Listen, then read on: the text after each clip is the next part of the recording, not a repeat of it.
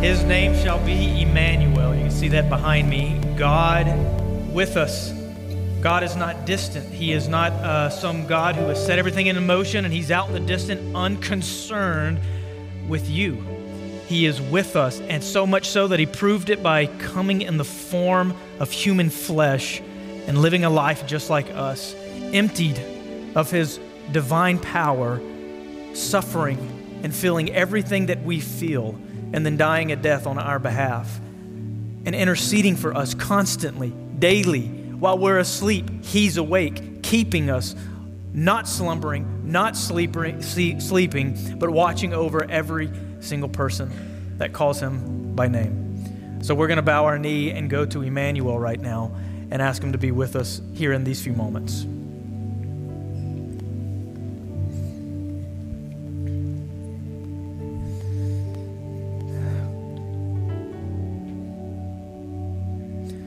Heavenly Father, God, thank you that we can call you Father, Abba Father.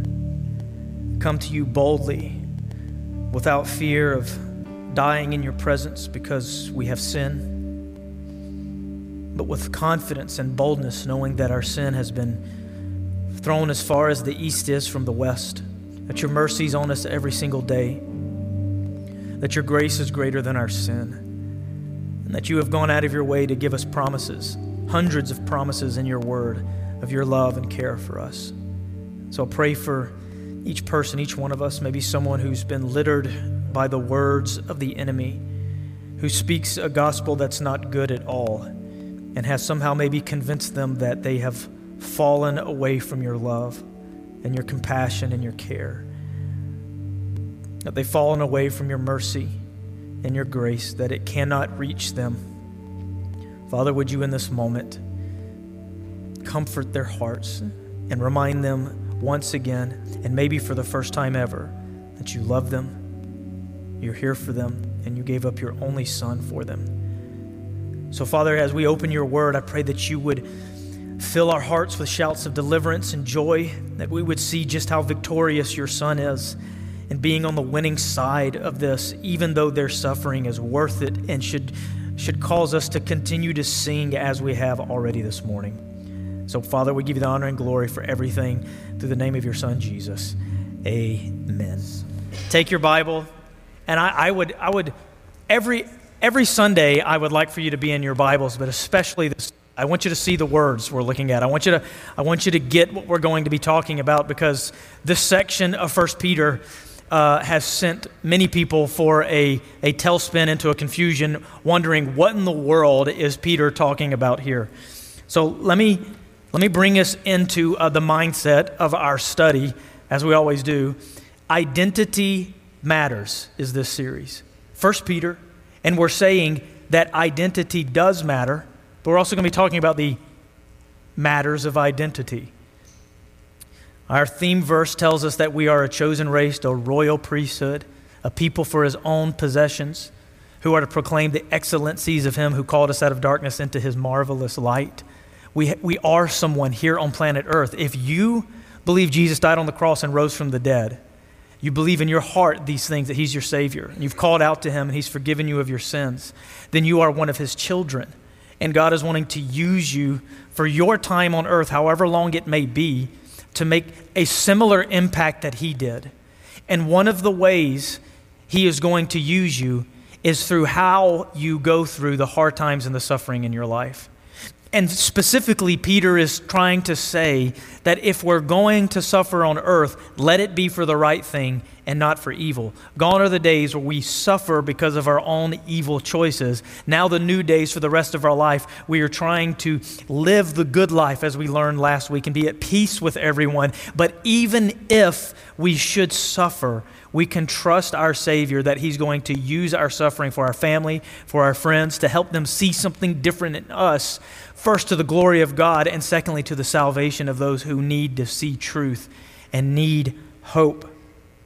So today, we're going to talk about our triumphant Savior, our triumphant, holy example. I am very excited to preach this sermon. I hope you'll see why. So let's first talk about this. Let's give us a reminder of what we've been talking about. Holy suffering. all of these identities of people on planet Earth, he spent a chapter and a half talking about something that's hard to talk about, and that's suffering.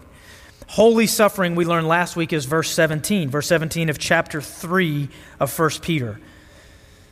For it is better to suffer for doing good, if that should be God's will, than for doing evil. I would say that's pretty easy to understand. If we're going to suffer, let's suffer for doing good than for doing evil. But this is holy suffering, and we talked about it last week.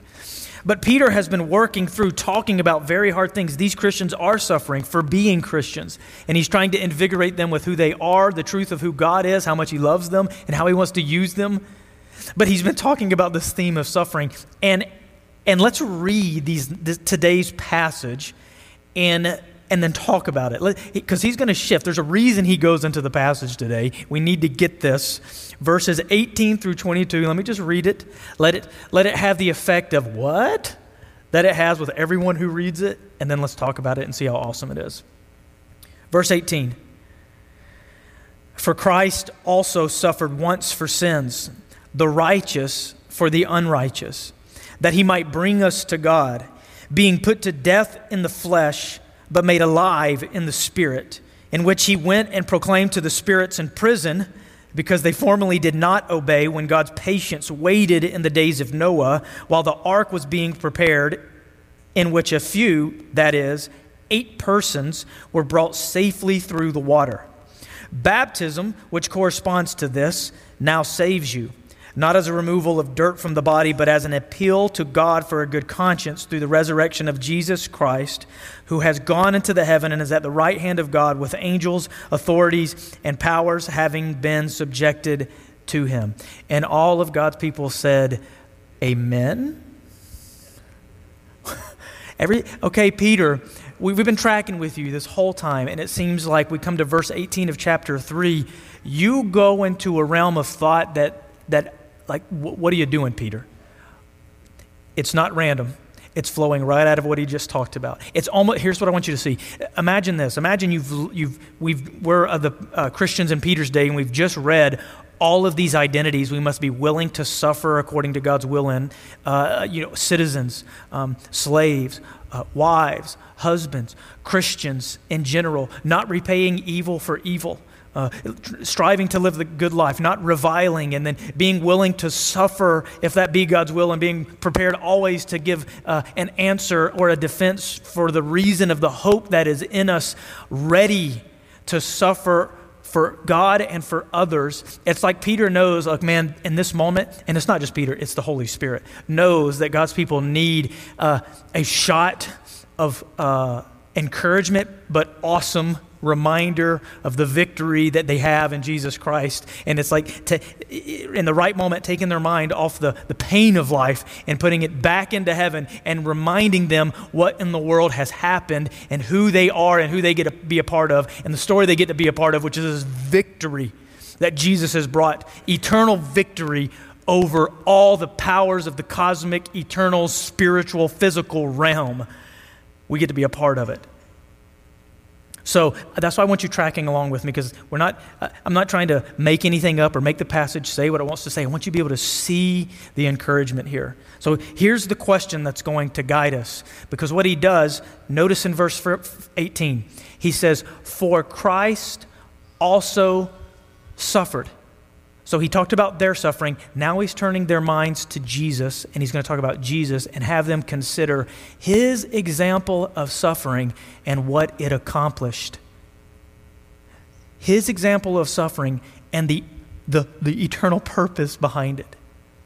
In turns, so that you would read this and you'd leave here today, and the Christians in Peter's day would never doubt that their suffering for him is worth it and accomplishing something. So here's the question. What did Christ's holy suffering accomplish? And did it accomplish something? Oh, yes, it did. Verse 18. For Christ also suffered once for sins, the righteous for the unrighteous, that he might bring us to God, being put to death in the flesh, but made alive in the Spirit. What did Christ's holy suffering accomplish? First thing is this. It accomplished our salvation.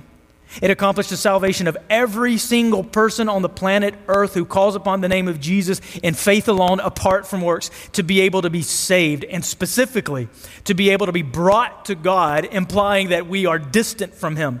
And the Bible teaches that everyone has been separated from God.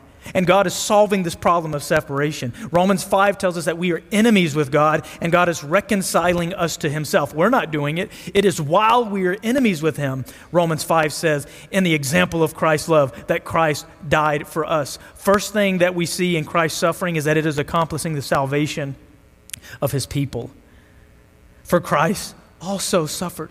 Brother, sister, suffering for doing the right thing, then you need to remember Christ also suffered, and His suffering accomplished something. But notice this, His suffering, it says this, once for sins. Notice this, I have a little typo here. He made a way for sinners to come to God. Once, it should be say once for all. It's my typo problem. Once for all. If you go to the book of Hebrews, you read this wonderful truth that Jesus died once for all. Not once and for all, but once. He died once on the cross in the past, 2,000 years ago. And His death was for who? Everyone. Whoever calls upon the name of the Lord will be saved.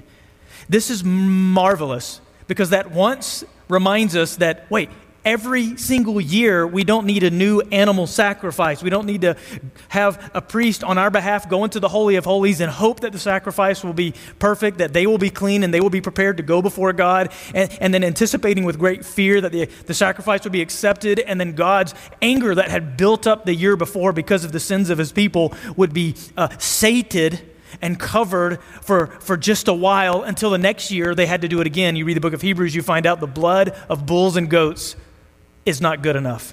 But you find out that Jesus is a better sacrifice. He is the ultimate sacrifice. He is the Lamb of God who only died once for all time. And His sacrifice did not just quell God's wrath and anger against the sin. It has completely satisfied the wrath of God and made all who are in Jesus completely justified and right before Him. That when He sees you, He does not see your sin at all. He sees the perfection of His Son applied to your account, which is why He says this next thing. Once for sin, the righteous for the unrighteous. He became sin who knew no sin, so that He might bring us to God. The unrighteous becoming righteous, by the righteous taking the penalty of the unrighteous. And Jesus did not become unrighteous, but He took the wages of death, the wages of sin, which is death, upon Himself on our behalf.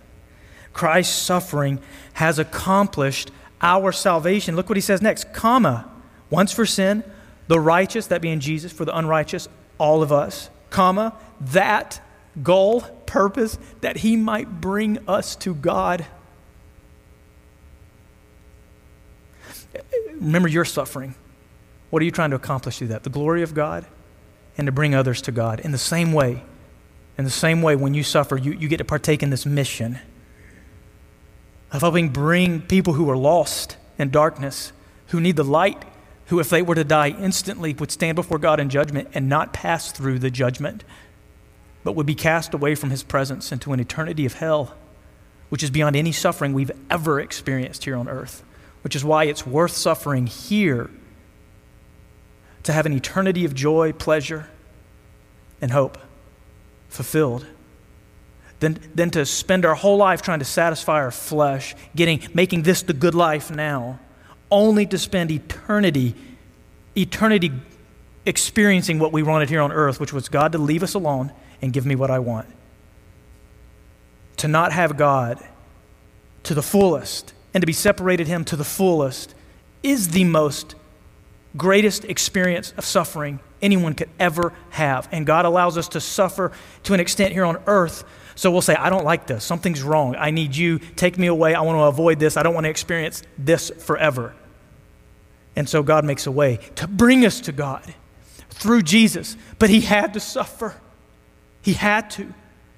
You know, if you read the previous passage thinking about yourself, if it be God's will that you suffer, like, man, if it be God's will, God would will for me to suffer. Think of Jesus in the Garden of Gethsemane saying, if it's possible, this cup pass from me. Nevertheless, not my will, but your will be done. And the Father said, yes, my will for you. In a few moments is for Judas to come and kiss you on the cheeks to betray you, and for you to be handed over after spending all night stressed, sweating drops like blood, no sleep, anticipating this day, then to be handed over, and then to be betrayed by one of your own, then to be wrongfully accused and to go through wrongful counsel, then to be sent to multiple different legal kings through Rome in the area who would pronounce you innocent, but somehow your own people would scream for you to be crucified, and then you'd spend the next 6 hours hanging from a cross by your wrists and your feet, gasping for breath, until 3 p.m. comes and he lifts up his voice and he says, it is finished, and he gives up the ghost. What is finished? His suffering is finished, and the plan that had been set up from the beginning in Genesis chapter 1 of a seed that would come and crush the snake, the enemy's head, has come, and it is finished. The atoning work of Jesus on the cross has been finished, and everyone who calls upon the name of the Lord can be freely, 100% forgiven of their sins, stripping the devil of the only thing he had against us. Oh, it keeps getting better, church. Let's keep going. For Christ also suffered once for sins, the righteous for the unrighteous, that he might bring us to God. How? Being put to death in the flesh. But made alive in the Spirit. Not completely dead, not the Holy Spirit, but Jesus' Spirit, the part of him that's eternal. His flesh died and was dead for 3 days, but his Spirit was alive the whole time. And on the third day, he rose from the dead with a glorified body, being the first fruit, signifying which type of resurrection you and I would have. Like, there is coming a day where we have a glorified and actual physical body, where the spiritual realm and the physical realm are completely joined together. And there's no more sin, no more crying, nothing else. Glorified body, experiencing a new heaven and a new earth. This only has a fraction of a taste of how cool it could be and is going to be for God's people. That day's coming. We're living for that day. But now there's work to be done, and it may involve suffering. When you suffer, if you suffer, according to God's will, you remember your holy, triumphant example whose suffering accomplished something for you. You better believe it's going to accomplish something for those around you who are watching you as well. Died in the flesh, made alive in the Spirit. We're tracking so far. Here's where the comma comes in, verse 19, and it gets really interesting. Okay, so where are we at here?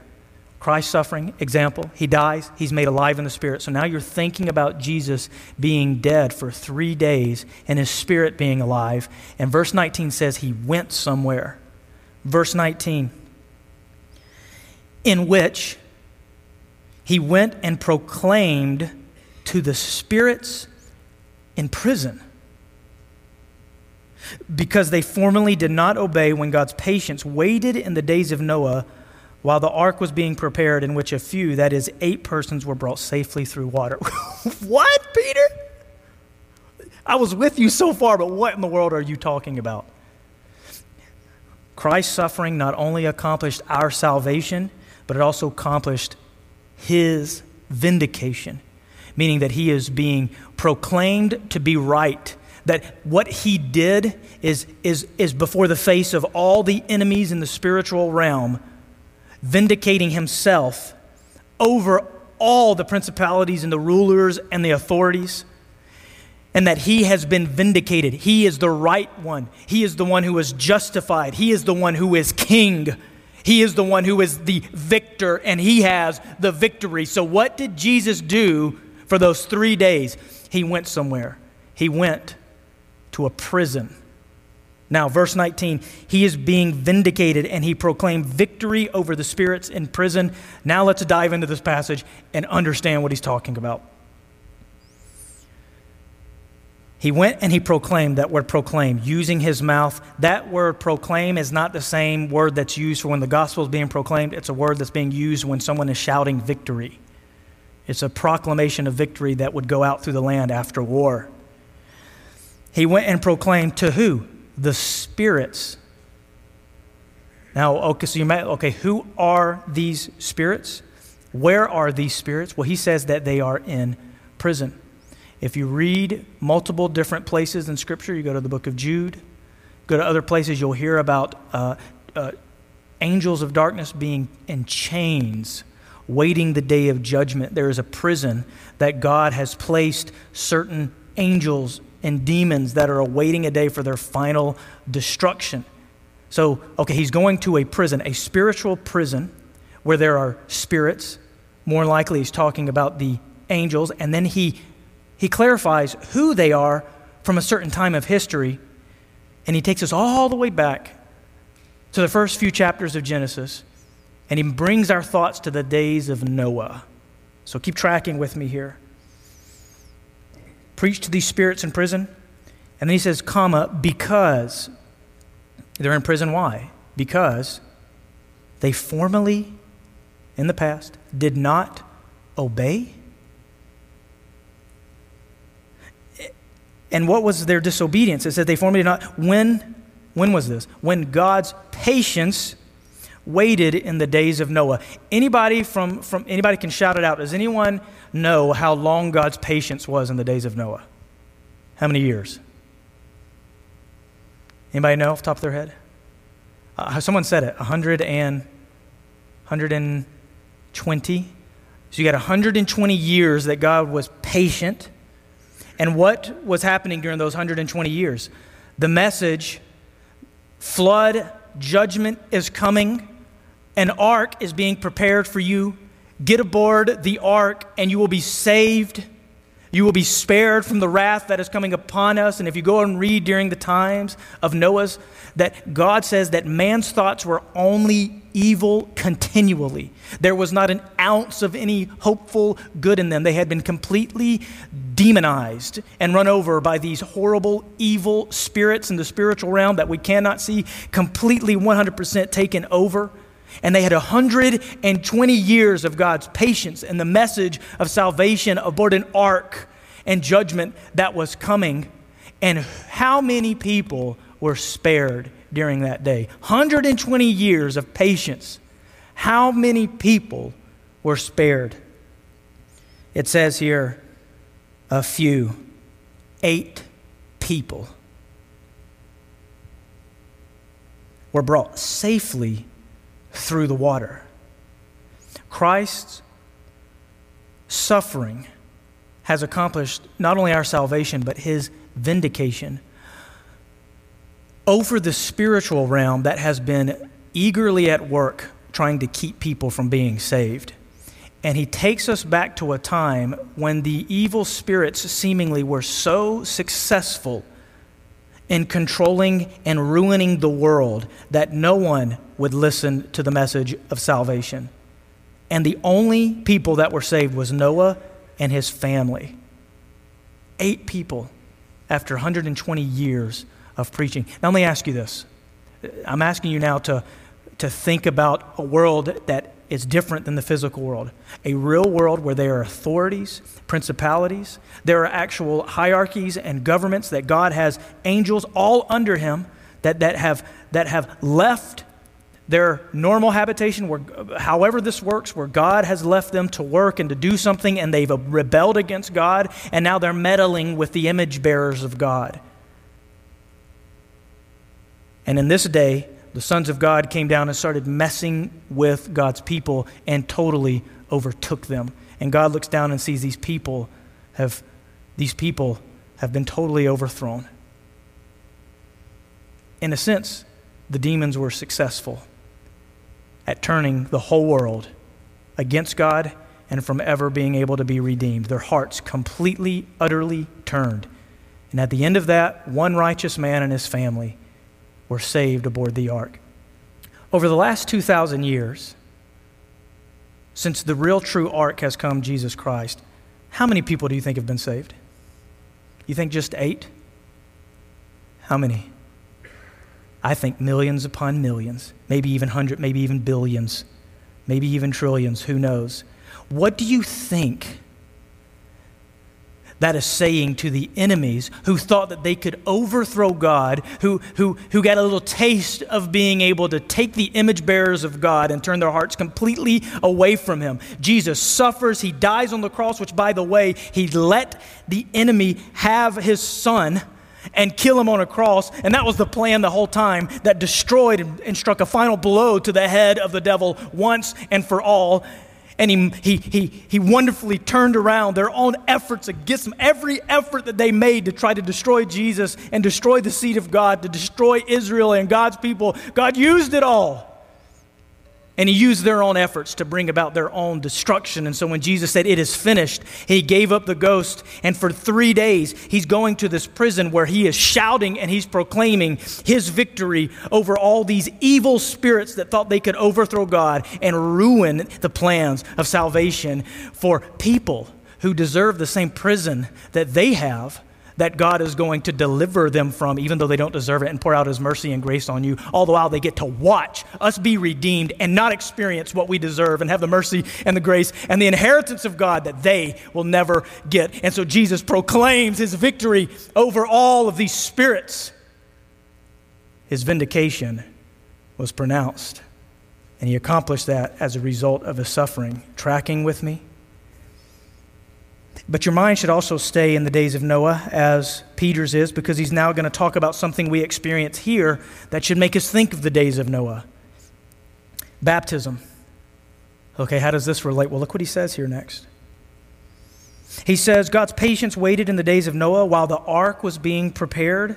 He's wanting us to correlate these two things, in which 8 persons were brought, get this, safely through the water. So they're here on earth.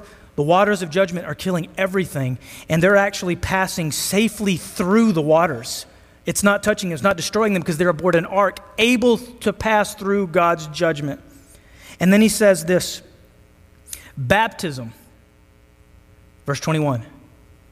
Baptism, which corresponds to this, or maybe your version says is an antitype of this, antitype. Baptism, which corresponds to what? Verse 20. Is relating, is symbolic of this. And then he says this, now saves you. That's caused much debate over many years and has confused many people. And that's why there are some churches who believe you actually have to get dunked in water to be saved. That is not the gospel. That's not what this is saying here. And if you know he's not, because he puts a comma and he qualifies why it's not, or verifies, explains why it's not. He says, baptism, which corresponds to this, now saves you, not as removal of dirt from the body. You don't get baptized to be cleaned and cleansed of your sins. 1 John 1:9, you confess your sins, and he is faithful and just to forgive you your sins and cleanse you of all unrighteousness.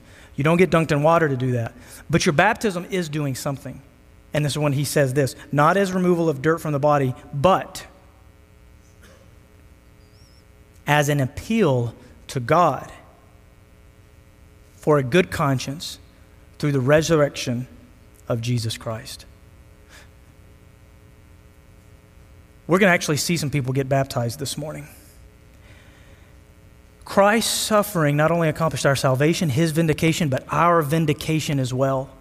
And Jesus, God in his plan, has set up this mode in the Great Commission. Go and make disciples and baptize them in the name of the Father, the Son, and the Holy Spirit. Why? Because I want these spirits in prison to see for the rest of time, for all of these years over all the world, that my gospel and message of judgment is coming. Repent will go out, and it will not be like in the days of Noah where no one will listen. My people who are scattered throughout all of the world, throughout the rest of time, will hear, will believe, and will be saved, and then they will be dunked in water, symbolizing what you tried to do and what happened to you, and this vindicative proclaiming message that I'm bringing to you to really spit in your face. Every time a sinner repents and is baptized, it is a visual show that this person believes in Jesus and is now passing safe through the judgment of God and making this proclamation, the same type of victory lap that Jesus did. And you better believe, we may not see it happening behind the scenes, you better believe it's happening behind the scenes. The demons and the imps that are destined for hell are being mocked and tortured by the reality that there's nothing they can do about it. Oh, I think we've forgotten the actual implication of being dunked in water. We've made it too much about, it's just an obedient thing that I have to do. No, there is a spiritual effect that God himself is wanting to have towards these unseen spirits that are constantly at work trying to overthrow his plan, and he wants to be vindicated over them, and he wants to vindicate you over them as well. You do not belong to them. You have changed masters. You belong to God, and he is going to spare you from the wrath that it is to come. And the same way that Noah and his family passed safely through the waters of judgment, you will pass safely through the judgment of God when you stand before him and give an account, and the righteousness of Jesus is on your behalf. You will not experience the flood of judgment. This is good news. Our baptism proclaims this victory as well. So when we see people getting baptized, you better know, we may not be able to hear it, but there is gnashing of teeth happening in the spiritual realm, and there is rejoicing in heaven over one sinner who repents. Baptism corresponds to this. It's symbolic of this. You know, sometimes you thought, baptism means death, burial, and resurrection. It actually more specifically means more about this. It means more about passing through the judgments of God through the resurrection of Jesus Christ. Jesus' death, burial, and resurrection's all mixed up in it, but we need to understand that someone is lost. They believe in Jesus, and then they physically get baptized per the plan of God to be able to keep this proclamation going. The spirits hate it. Actually, if you talk to many people, they get saved, and it's like when they get baptized, they make a public proclamation. It's like persecution starts up in their life. Actually, there are some countries that the persecution doesn't even happen and start until they get baptized. And I think that's because the demons hate us. They want to kill us. They can't stand it. But they've lost, and they're losing. It keeps going. His suffering has accomplished two other things here in this final verse. First, it has accomplished his exaltation. Verse 22, who has gone into the heaven and is at the right hand of God with angels, authorities, and powers. Jesus suffered and died, and he has been exalted to the right hand of God, and he rules over everything. Real quick, let's turn to some verses together. Psalm 110:1. You can turn with me. You don't have to. I'm going to read it regardless. Psalm 110:1. God says this, the Lord says to my Lord. So David's saying, God the Father is saying to my Lord, Jesus the Messiah, sit at my right hand until what? Until I make your enemies your footstool. The Lord sends forth from Zion your mighty scepter. Rule in the midst of your enemies. Jesus is currently watching his enemies being made his footstool. It is happening and will completely happen. Now turn back to the New Testament, Colossians chapter 1. Colossians chapter 1.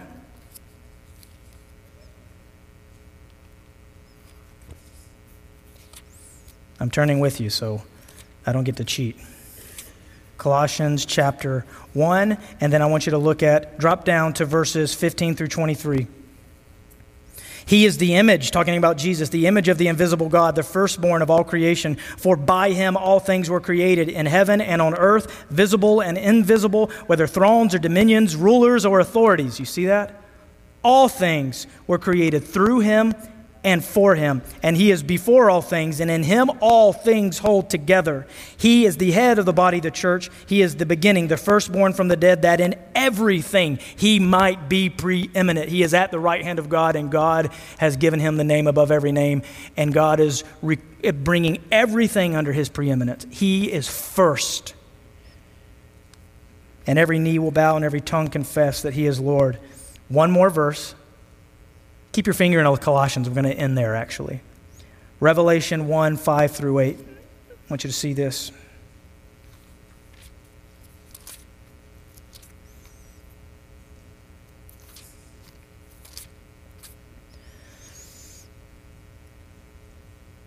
And from Jesus Christ, the faithful witness, the firstborn of the dead, and the ruler of the kings of earth, To him who loves us and freed us from our sins by his blood and made us a kingdom, priest to his God and Father, to him be glory and dominion forever and ever. Amen. Behold, he is coming with the clouds, and every eye will see him, even those who pierced him, and all tribes of the earth will wail on the account of him. Even so, amen. Jesus says, I am the Alpha and the Omega, says the Lord God, who is and who was and who is to come, the Almighty. What did his suffering accomplish? His exaltation. He is at the right hand of God. He is king, and his enemies are being put beneath him, which is what the final part of the verse says. It says, who's gone into the heaven, Peter says, at the right hand of God with angels, authorities, powers having been subjected to him. His suffering finally accomplished this, their subjugation. Their subjugation. Who's there? All of the evil spirits that would want to ruin your life are being destroyed by your Savior and King. They are being subject no matter what. They cannot do anything without his permission. So even if they're messing with you, it's God allowing them to do it. And guess what? He knows how to turn their messing with you around and destroy them with it, with your life. By his Spirit, God's Spirit inside of you, bringing you through the temptations and the trials, and your faith maybe waver, but it never goes away. And you hold on to your faith, and you are saved to the uttermost, and you will experience the inheritance and the salvation that 1 Peter chapter 1 talks about, and they get to watch it. You know, the book of Revelation ends. Why is God doing this the way he's doing it? Why don't he just wipe it out? No, he wants there to be this victory lap. He wants to make a mockery of evil. He wants it to be the greatest a championship of all time. Not just a national championship, world championship. No, this is a universal cosmic championship, and we get to be on the winning side and see exactly what that victory lap is going to be like. It's happening right now. It's about to happen in a few minutes as you see people get baptized, reminding us of the victory that Jesus has brought, that people are being brought safely through the waters of judgment, and their conscience is making appeal. They're saying, I'm good with God. I believe in Jesus, and I have been saved, and I'm going to pass through judgment. All who see and hear, would you repent as well and come to Jesus so you can pass through judgment? Their subjugation, they are being subjugated, all of them. And then we're going to end with this, and I'm going to pray. Colossians chapter 2, verses 6 through 16. Colossians chapter 2, verses 6 through 16.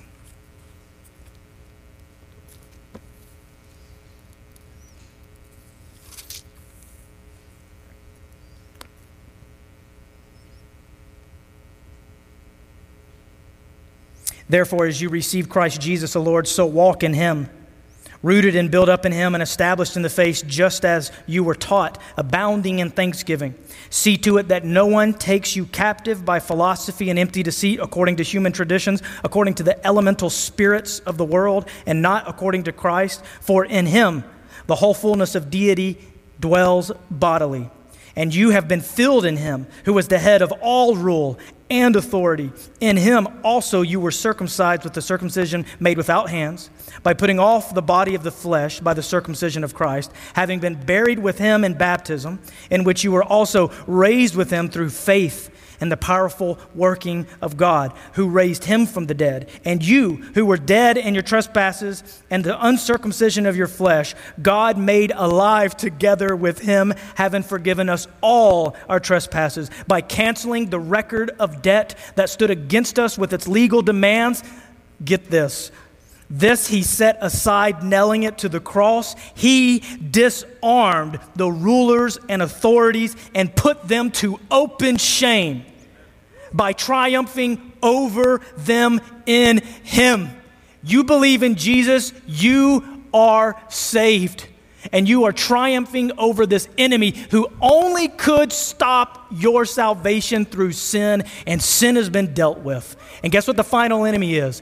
Death. And death's going to be dealt with as well. And your Savior is coming, church. He is coming. You stay true to him regardless of what you go through. Don't let the enemy win. Keep this triumph and this victory lap alive. Let's pray. Heavenly Father, God, you were so good. You were so marvelous and wonderful to make us part of this not just a team, but family. A family that is victorious and will see the victory. I pray that you would work in every single one of us in a way where your voice and your purpose is louder than the voice and the purpose of the enemy that we've been a slave to for too long. That you would continue to crush his head, that even though he is breathing out threats against the church, he knows his time is short.